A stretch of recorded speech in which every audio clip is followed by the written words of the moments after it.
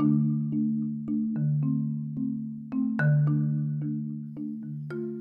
everyone. Welcome to the 16th episode of the Frameworks and Flywheels podcast.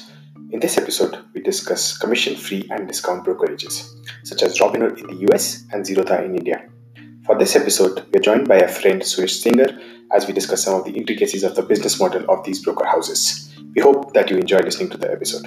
Happy listening. Hello, everyone. Welcome to the 16th episode of Frameworks and Flywheels podcast. This is Achyut. And this is Chaitanya. So Chaitanya, what's up? It's still in quarantine. You're working remote these days. So anything latest that caught your attention in that came up in the news? Yeah, I mean, one thing that's actually come up, and I think you're seeing a story every day, and I've been kicking myself for it, is Reliance is raising some insane amount of money, right, from private sources, right? And I think the stock price is showing a similar reaction as well, right, after the dip during the initial part of the lockdown. Right, I've been kicking myself because I have terrible timing with these things, and I haven't been investing of late. But I thought that got me thinking, and I thought that's a great. You can actually talk about the tech connection here, which is that. When I was thinking about the whole trading angle, that we could talk about discount brokerages, and it's a very finance heavy topic that we haven't really discussed before. And right. For that, I thought we could have a friend of ours on board, Suyash. Welcome, Suyash. Hi guys, happy to be here. Yeah, so I mean, he's our finance expert, and we're hoping that he can give us some gyan on this tech meets finance, area that that probably holds a lot of promise. So Suresh, before we start off, are you invested in Reliance? Are you well invested in Reliance? I wish I was directly, but I think like most of the Indian population, I think if I do have an investment in Reliance, it is via some blue chip mutual funds, but not directly. I hope I was. But do you do a lot of direct investing via many of these zero brokerage apps? Yes, in fact, my first Demat account was with one of the leading players in the market, Zerodha. Nice. I do. So Zerodha was your first Demat account, is it? Yeah. Interestingly, because I think when we were back in college, I think it was a time when you want to be associated with an application which is a little bit more user friendly and also doesn't hit you hard in terms of trading fees. Right. So when was this? Actually, when did you start your account? 2015. I think 2015. Interesting. I always had you marked as a person who would have had a Demat account for a decade or so and invested into equities. You were part of the club that did, let's say, formally invested into investment. So before 2015, it was my mother's account I used to trade with. But I think it was time to diversify onto your own. So yeah. Oh, was she like your Dolly Kumar? Yup. Yeah, but she wasn't very happy with the fact that I used to trade with her own trade with when I felt it's time that possibly I had my own thing. So yeah. Yeah, and possibly you would have wanted to move out of let's say PSU heavy investments, right, into NTPC and things like that. Yes, and more importantly, it ties up with the very fact that my mother's account was held with one of the large securities company associated with the bank, and, it was with HDFC Securities. Okay, right. And HDFC Securities, which is great in terms of giving you a lot of advisory, stock recommendations, but they're not very fanciful in terms of providing you a great experience if you're a user and trying to place orders, and also not great if you're looking for value in terms of trading. So actually, that's a great point. We can actually jump right in then and maybe rewind a little bit. And what is it with these discount brokerages? Why are they so hot right now, both in India and in the US, right? Robinhood and is quite the rage. And even here, right, there's not just Zerodha, there's also Upstocks and 5paisa. And I think a year ago, Zerodha took over as the most popular brokerage overall, right? Beating the large institutional vendors, or I'm not sure what to call them. So can you sort of give us like a broad picture, like what exactly sets them apart so much, and why is there this boom now in the last, say, 4 or 5 years? Yeah, so I think brokerage as an industry has obviously been here for centuries now. I think they're basically matchmakers of your buy and sell orders, and they Right. route your orders to the exchanges where your orders get executed, and you get shares previously in material form in terms of physical paper, and now in dematerialized form in terms of demat accounts. Yep. I think Charles Schwab in 1970s in America started having this discount brokerage as a phenomena, and that was the first time when you started hearing more about it. And the fundamental difference between a full service and a discount brokerage is pretty much like a full service airline and a no frills airline. Obviously, there are certain features which are afforded in full brokerage accounts and full brokerage services, which might be your investment advisory, stock tips, reports, and everything. And you have a hand-holding relationship manager who is able to guide you through the trading and investment process. Discount brokerages came on the pretext of having very low fees because they would not have any kind of advisory desk. So they would save on all the cost. And all that cost would be passed on to the customers by saying that we are basically giving you rock bottom trading fees and making it so easy for you in terms of placing orders. Obviously, in 1980s and 1990s, the original discount brokerages would still have you calling to your broking relationship manager via call, and you will be placing an order. Now the new age discount brokerages, India like Zerodha or Upstocks, or in US like Robinhood, they would be giving a mobile application for you and a nice trading platform for any kind of DIY investor who wishes that he doesn't have to pay that much of trading fees. He's not at all worried that he doesn't have a lot of investment advisory. He's confident in his own trading aptitude and his framework, and he uses that as a mode. So trading platform enabled by technology and low trading fees, which is a culmination of having no advisory and no relationship handling bit. These are the two facets basically which make discount brokerages who they are, and that is why they're being so popular. Right, but I want to jump on one of the points you mentioned there in the latter bit, that the difference now is that, I mean, discount brokerages are there, and this is layered on top with the millennial friendly UX app and things like that, right? Yeah.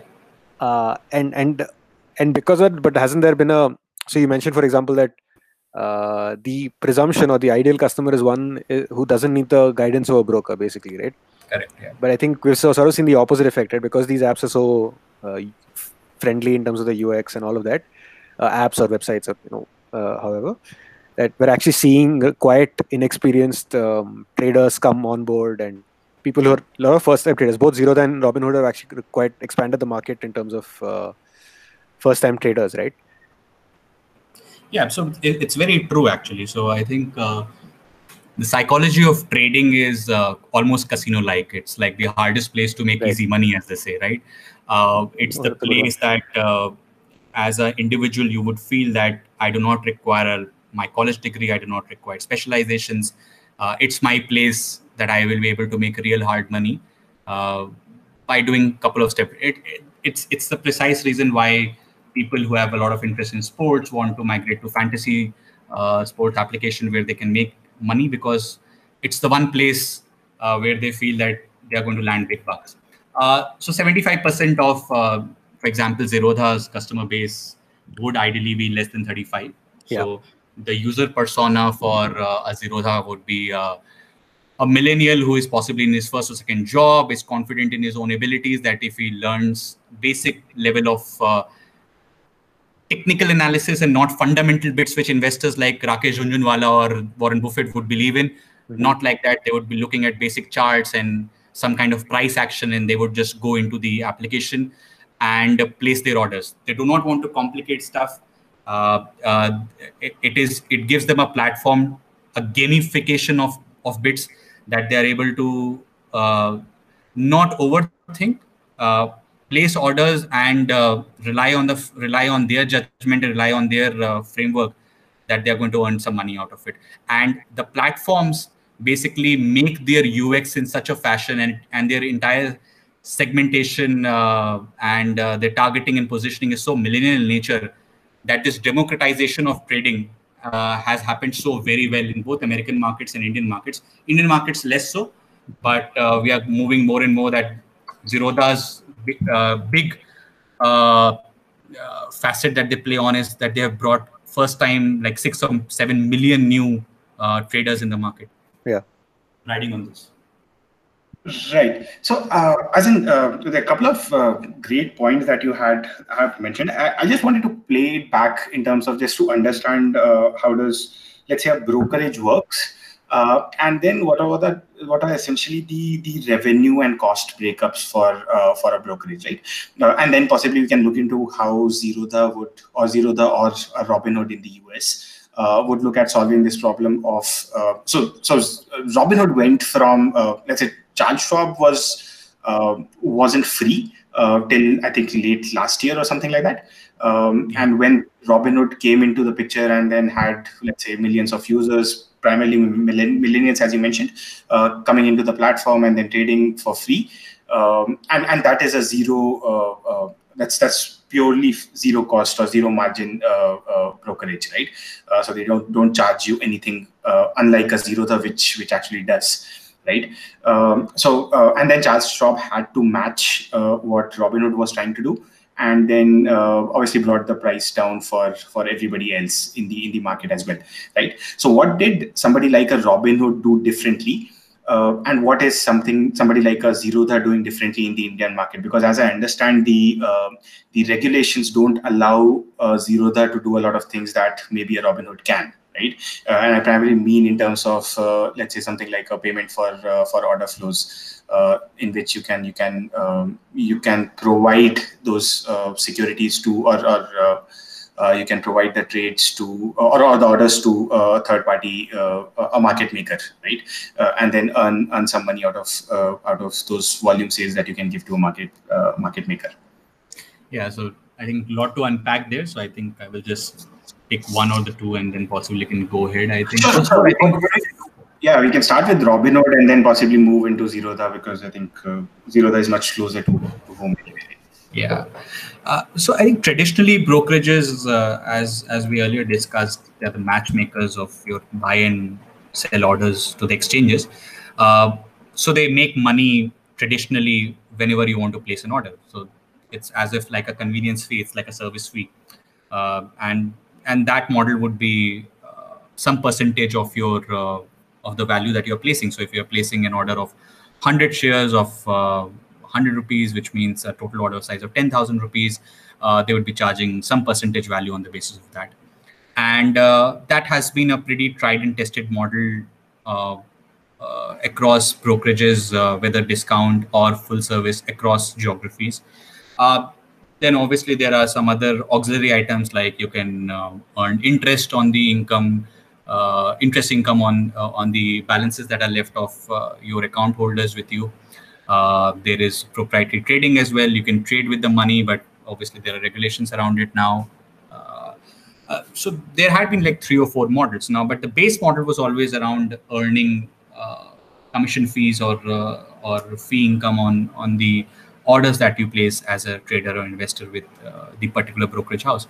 Now, discount brokerages came into the picture and said, first of all, we are dismantling the entire advisory bit, which basically was an element that required a lot of investments from full brokerages, and that did not allow, and to recoup that cost, they had to pass on these fees for trading. So discount brokerages said that we are not going to do any kind of the RIA, the R&D, and the investment advisory stuff. We are just going to keep it outside our ambit. That solves the cost side of things. That doesn't put a lot of pressure on your revenue side of it. So then I can basically give you avenues to give rock bottom prices, but not zero was something that has been very new, and Robinhood has been a big player in that aspect. That across, whether you are doing intraday, whether you are doing delivery-based trades, which is like you buy today and you hold it, everything is zero. Only regulatory charges, like India, we have SEBI taxes and GST and all that, only that has to be paid, but otherwise no trading fees. They came up with that model. And when you rightly said Charles Schwab and Fidelity and all these guys who were the original players of discount brokerages, they also started slashing their price, and the race to zero is happening all over. So it has become almost a commoditized thing that trading fees will become zero and you have to earn by other revenue streams. And this is where I think the second part of your question comes up with what brokerages traditionally the revenue streams are, and specifically when you talk about discount brokerages and Zerodha and Robinhood specifically. So for Robinhood, since all across their trading fees are almost rock bottom and zero, a large part of it is driven by trying to get interest out of the deposits, the balances that remain of traders in their trading account. And there are no regulations, unlike India, where you have to do quarterly settlement. So in India, even if you have 500 rupees lying in your trading account, Zerodha or Upstocks need to regulatorily do a quarterly settlement and need to return your 500 rupees with interest and something of that sort. And they earn only the quarterly interest on the basis of that. In terms of other line items, one for Robinhood which stands out, which again doesn't hold true for India, is something that you touched upon, was the payment for order flow. Now, this is a very controversial practice, and I think if you ever read Michael Lewis's Flash Boys, the entire book is on around high frequency trading and these dark pools, and so to speak. So what inherently happens is, and by the way, Robinhood makes almost 50% of their revenue. Right. For payment of order. So what practically means is when you place an order with Robinhood, say I want to buy a stock at 20 rupees, or if I want to buy a stock of XYZ company, the right way to do it, and that happens in India as well, is that you route that order directly to the exchanges, because on the exchange, somebody else, a seller, would be coming in, and then you will be matching it on the exchange, and then you will be putting the dematerialized share after settlement in the trader's account. What payment for order does is that large high frequency trading firms like Citadel is very famous. Citadel, the famous hedge fund, also has a very large high frequency trading operations as well. They basically buy orders, such orders from Robinhood.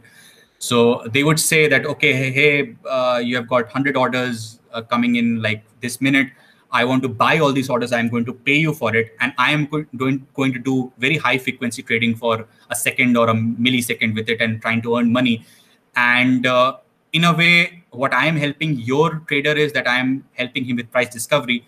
The regulators and the contrarians to this would say that, first of all, you are not sending the order to the exchange. And second of all, we are unsure whether actually the right price discovery is happening. It works great for Robinhood, and they earned a lot of money on the basis of that.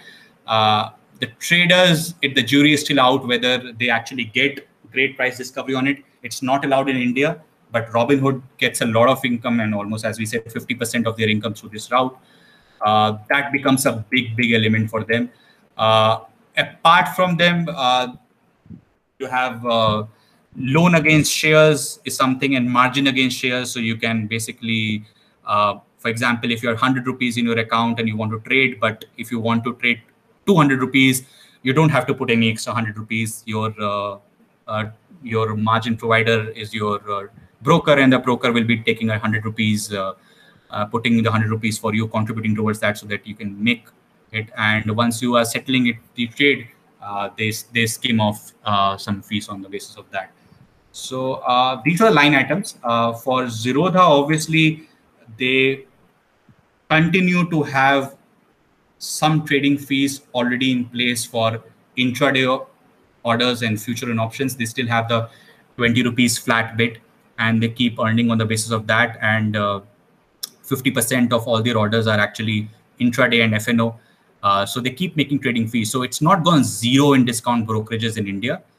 It has gone rock bottom, but they still earned conventionally by the trading fee mechanism. Nice. So actually, I had one clarification regarding the point about Robinhood and Citadel. And So is it controversial because of is it like controversial financially controversial, or is it more so because of their branding around? I mean, they're called Robinhood after all, right? And the Yeah. fact that they're anti establishment, or at least that's how they positioned it early on, right?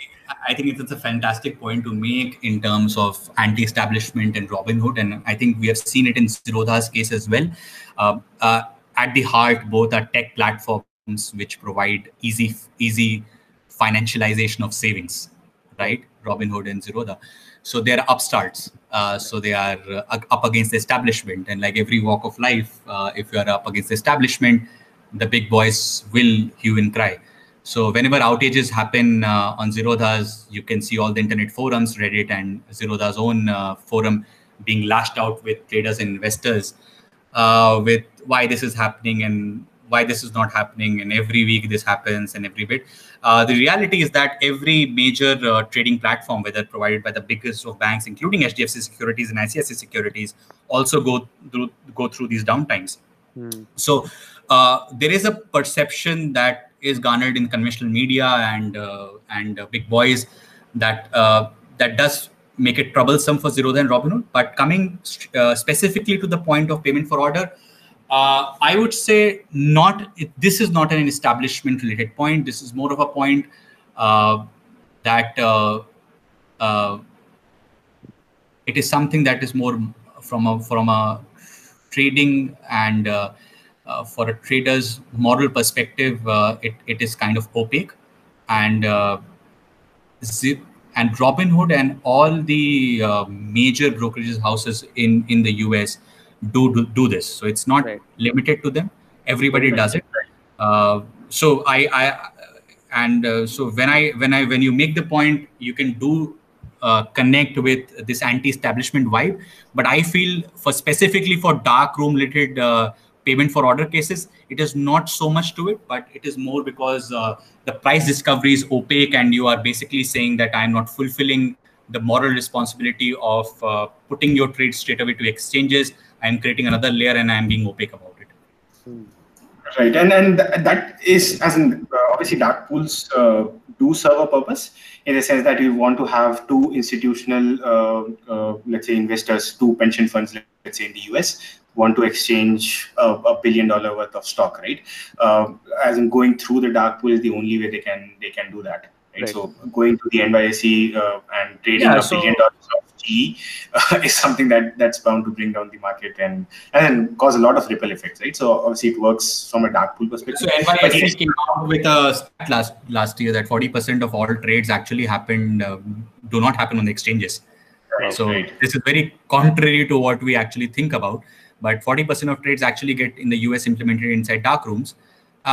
Citadel and the companies do benefit out of it, but they also pay out a lot of money to Robinhood for buying these orders. And Robinhood justifies by saying, and this is what after the outage happened, they put a nice little blog post on their website when they say payment for order allows them to pass on zero pricing to the customers at the end.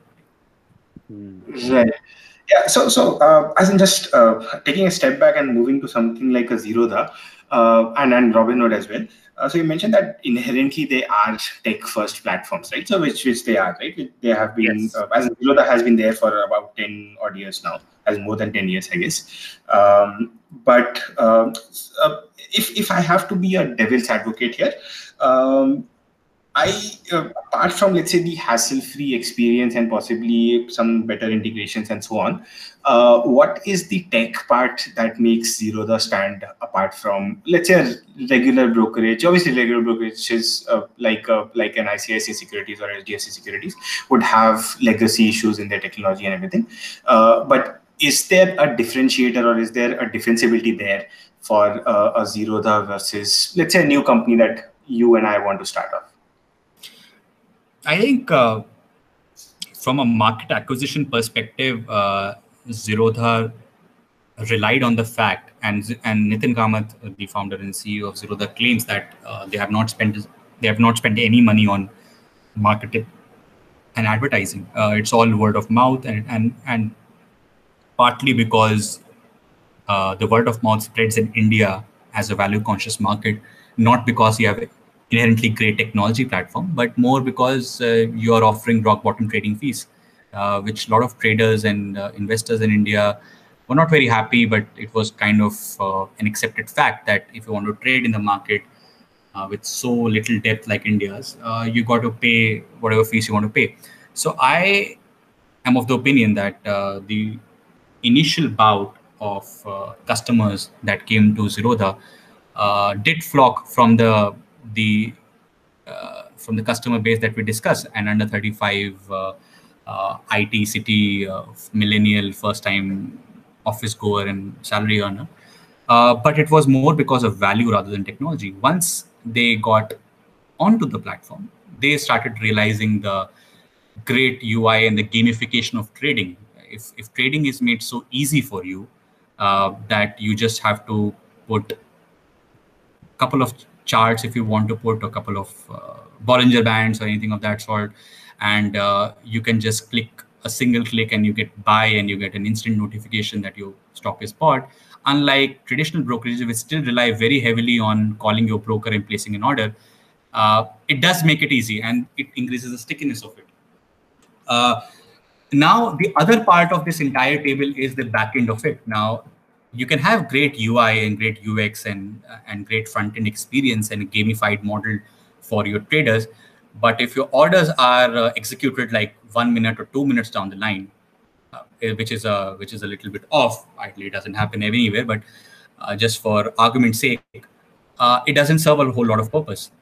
Zerodha that way, and this is where I think Nitin Kamat's own trading experience comes into the picture, when they're focused very heavily upon creating a great compliance backend and order execution systems, which even though suffers a lot of outages and it creates a lot of hue and cry on the media, but it does do a lot of uptime in a very efficient fashion. Also, parallelly, I feel that Zerodha has developed a lot of great ecosystem offers around it. Their Varsity program is a huge hit amongst new trading learners and investment learners, where they can post queries and get a lot of answers and read blog posts around it and learn trading as well. They have tried a lot of integrations with a new age startups coming from Bangalore, which makes it easy for you to do a lot of option trading and do a lot of technical analysis and a lot of screeners in which you can screen out a lot of things. So I would say a combination of great order execution, which has taken 5 or 6 years of it. Now it has gained trust, because at the end of the day, in any BFSI space, with whether it's banking, financial services, insurance, or wealth management, ultimately you have to earn the trust of the customer. Now, in the 4 or 5 years, they have developed a reputation of quick order execution, great front end, as we all agree, and that holds true for Robinhood as well. It has given a customer stickiness, and that's the reason that they have almost, I think, close to 2 million accounts. They are the largest account holders in the country, even though the AUMs might not be very high because they do not have banking relationships with the customers. But traders continue to trust with them, and specifically the millennial population, which is still a very fickle population and always looking for value. But till now, the stickiness is still there. An interesting, and that's actually very well put, but an interesting follow-up on what the second part of what Achyut said, that suppose you and I were to start a brokerage company today, would we have a better shot at it, or comparable shot to Zerodha, right? And that's interesting, right? So that's what. So 10 years ago, I mean, Zerodha must have been rare in the sense that it's probably the only discount brokerage with a product and design team, right? Compared to And I've seen this firsthand because my father, I think he started trading right around after the recession, like 2009-10, around then. And he'd been through a series of brokers, right? And he'd faced these very strange bugs, and and anybody in customer service would never get it. And they're really clunky and badly designed and all that. So, and he's never had any of those issues with Zerodha, right? And Zerodha is actually the first one where you can tell that a tech company with an actual product and design team built this, right? Yeah, absolutely right. And if I want to touch further upon that, if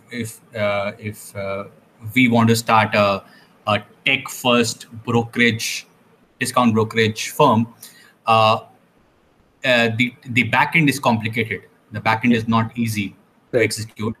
You can have a great design team and have a great front end, which is a gamified platform, which a lot of folks do attempt and continue to attempt in the market.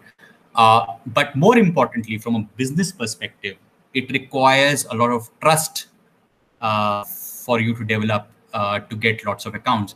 You have to bear in mind that India is still a very shallow market when it comes to trading. I have to give some stats around it. I think our mutual fund to GDP is abysmally low. Our retail participation is abysmally low. There are only 6 to 7 million active participants in the trading market.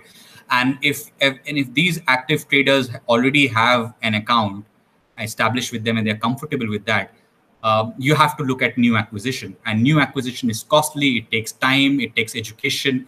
And Zerodha has built that ecosystem around in the last 6 or 7 years. And then you have to also compete with full brokerages in which you have a banking relationship with them. So as a new shop, if you enter, it takes time. You can surely disrupt. And that is why the new entrants in the market we hear about are players we already have some kind of a relationship with the customer, like Paytm Money. You got it. But for a new upstart to come in, you can acquire a certain customer base and client. But to reach a critical mass and go for the next bout of it, it's very difficult. And kudos to Zerodha, bootstrapped firm. They have done immensely good on this one. I think a great example of one there is actually Upstocks, right? So Upstocks is actually, it's the more traditional, I mean, not traditional, but the more quintessential, well-funded startup. It's raised like good money from, and it's backed by Tiger and Kalari and all that. So it's what you'd think of as the quintessential upstart disruptor.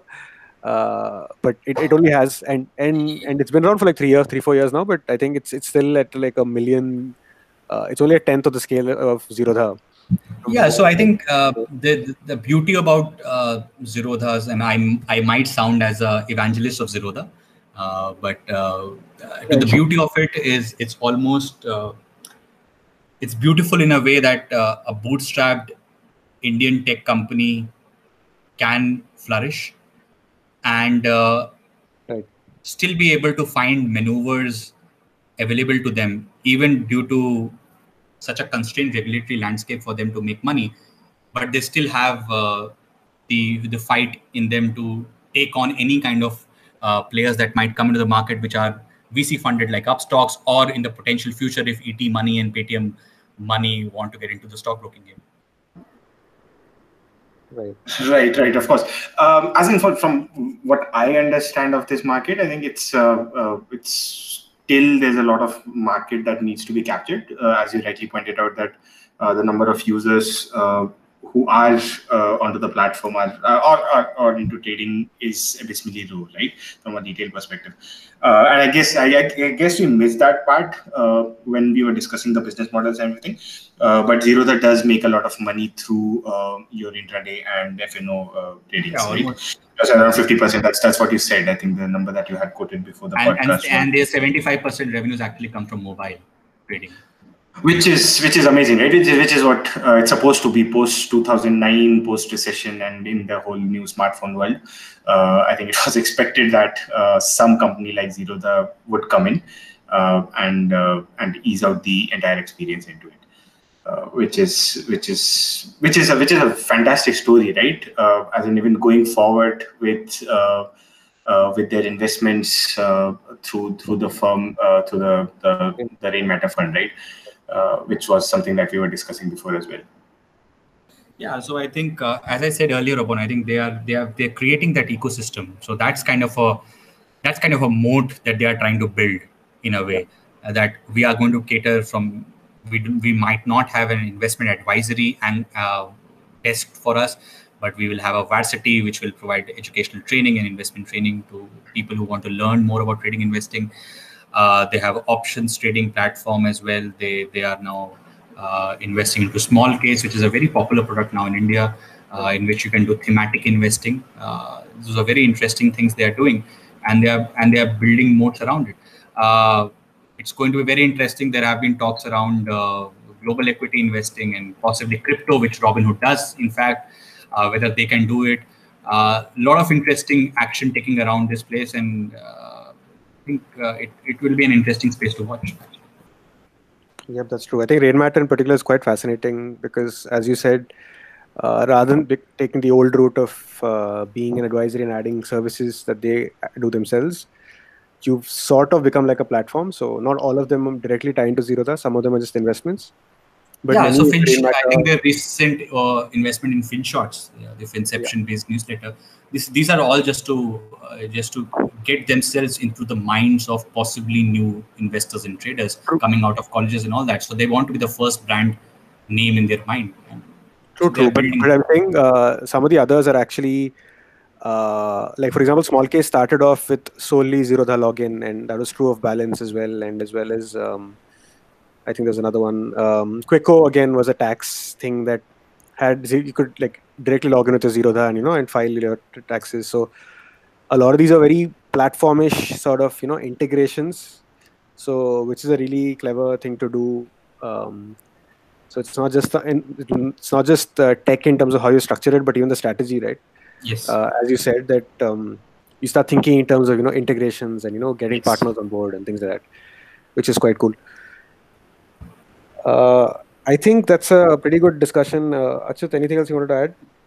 Nothing. As in we usually get into these discussions as in with Shopify, Spotify, and all those Amazons and so on, right?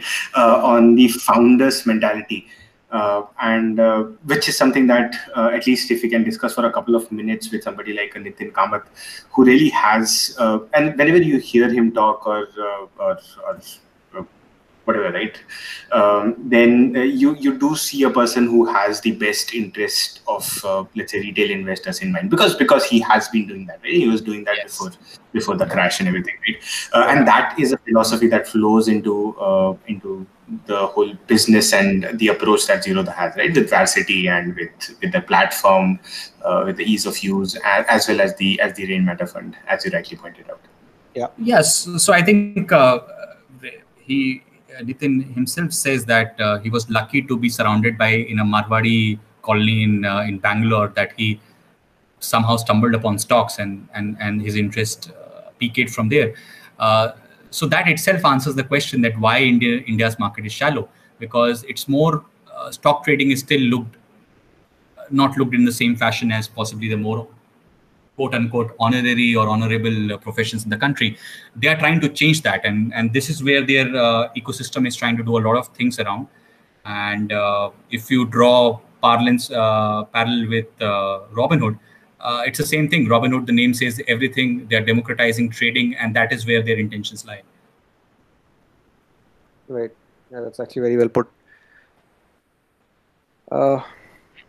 I think we can actually round that out. I think it's actually a good way to end that round of the discussion. Actually, I think we can go really deep on this. We should probably maybe take up one of these companies individually also later on and look at it more from a company perspective as well.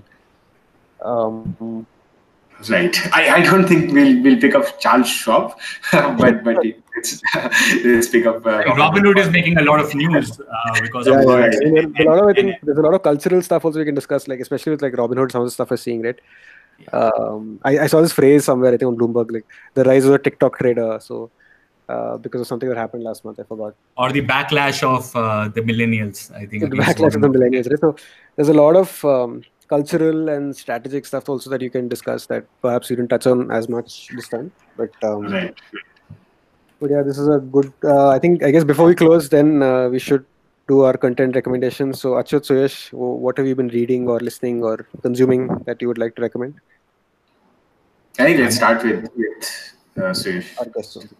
Yeah. Okay, so content, I think if you're a history buff and a World War II buff, I think we've all heard about the Nuremberg trials that happened after the Nazi Germany collapse and all, but not a lot of people are actually aware about what happened in the Far East, where a lot of things happened and all. And Tokyo Trials is something of a great docuseries on Netflix, which I watched this weekend. It stars Irfan Khan, so it was something that I really wanted to watch.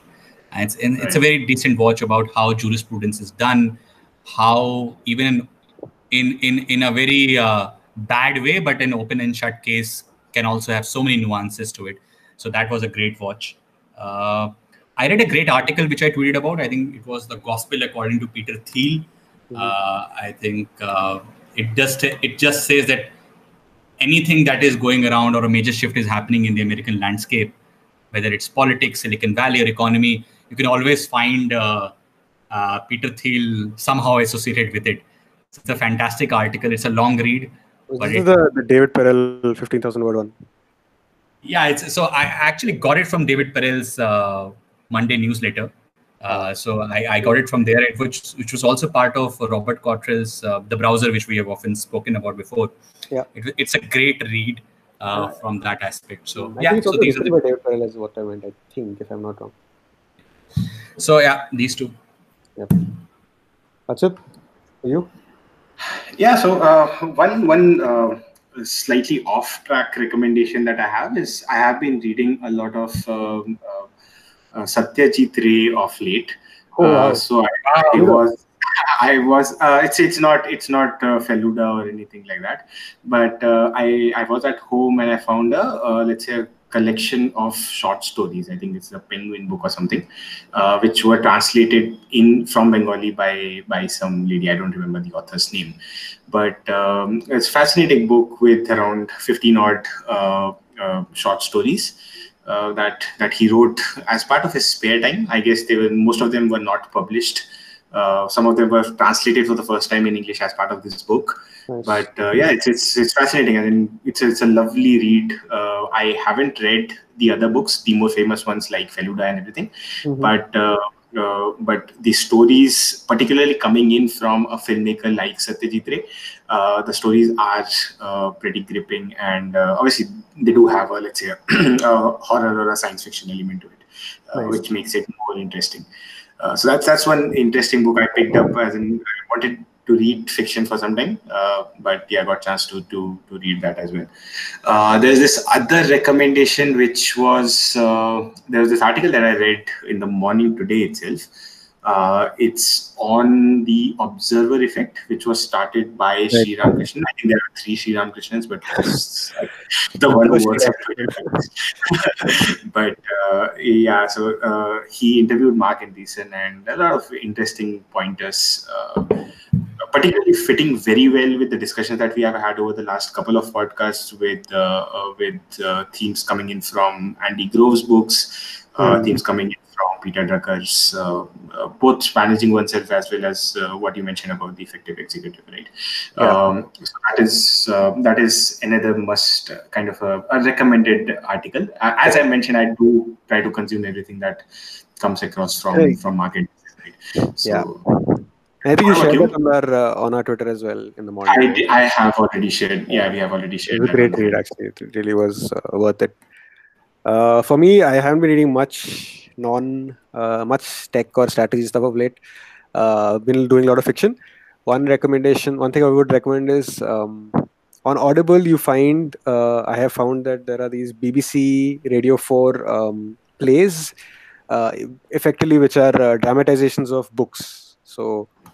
And they've been it's been quite amazing actually. So I picked up A Suitable Boy by Vikram Seth, and this is a really long book that I don't really ever plan to read. But listening to a full cast dramatization, excuse me, is like watching a Netflix show but without the video. It's amazing the level of detail that's gone into it. There are like old Hindi songs that play in the background, and you can hear some Sabzi Wala walking. So every scene is literally staged but entirely on sound. Right. It's just fascinating, and so I actually, so after that I also saved or bought Midnight Children, because that's another book that I probably don't plan to read, but if it's done this well in an Indian setting, it'd be great to read. And there's tons of them. There's even War and Peace and a lot of popular novels, Pride and Prejudice. So literally like watching and I was talking to my father about this, and he's like, yeah, when we were kids on AIR, you'd have these weekly plays like this, right? Because there was no TV at that time, right? This is like the production values are at another level, and it really sort of brings a book to life in a way that was wholly unexpected for me, and I would highly recommend just go to Audible and search for BBC Radio 4 and pick a book that. I think that's interesting. I think because I recently came across a recommendation of James Joyce's Ulysses, which I would never read. But it has Claire Danes, Brian Cox, the famous physicist, and and Stephen Colbert doing a lot of voiceovers and a lot of production value attached in terms of sound effects. So it makes the entire listening experience amazingly well. I also want to give a try, and thanks CK for the really cool. I'll actually check out Ulysses as well. I think this category of books of which really famous, but I don't plan to read because it's too intimidating. I think this is a good way of sort of consuming it. And these are like much shorter. Sorry, go ahead. Yeah. So I was actually looking out for recommendations on Audible. I haven't tried out any Audible book yet. So the first one, somebody recommended listening to Bob Iger's new book. But I think it's much better to pick up a let's say classic than a non-fiction work on Disney, right? So yeah, that's something that let me look into this recommendation. These are useful because like most books are actually good 10, 15, 20 hours, but these are all like 4-5 hours because they're structured as like plays, right? So I mean they work for the category. So War and Peace, for example, I'm never going to get around reading it, but I think it's 7-hour audio dramatization. So I'm like, okay, I'll probably take that over the book.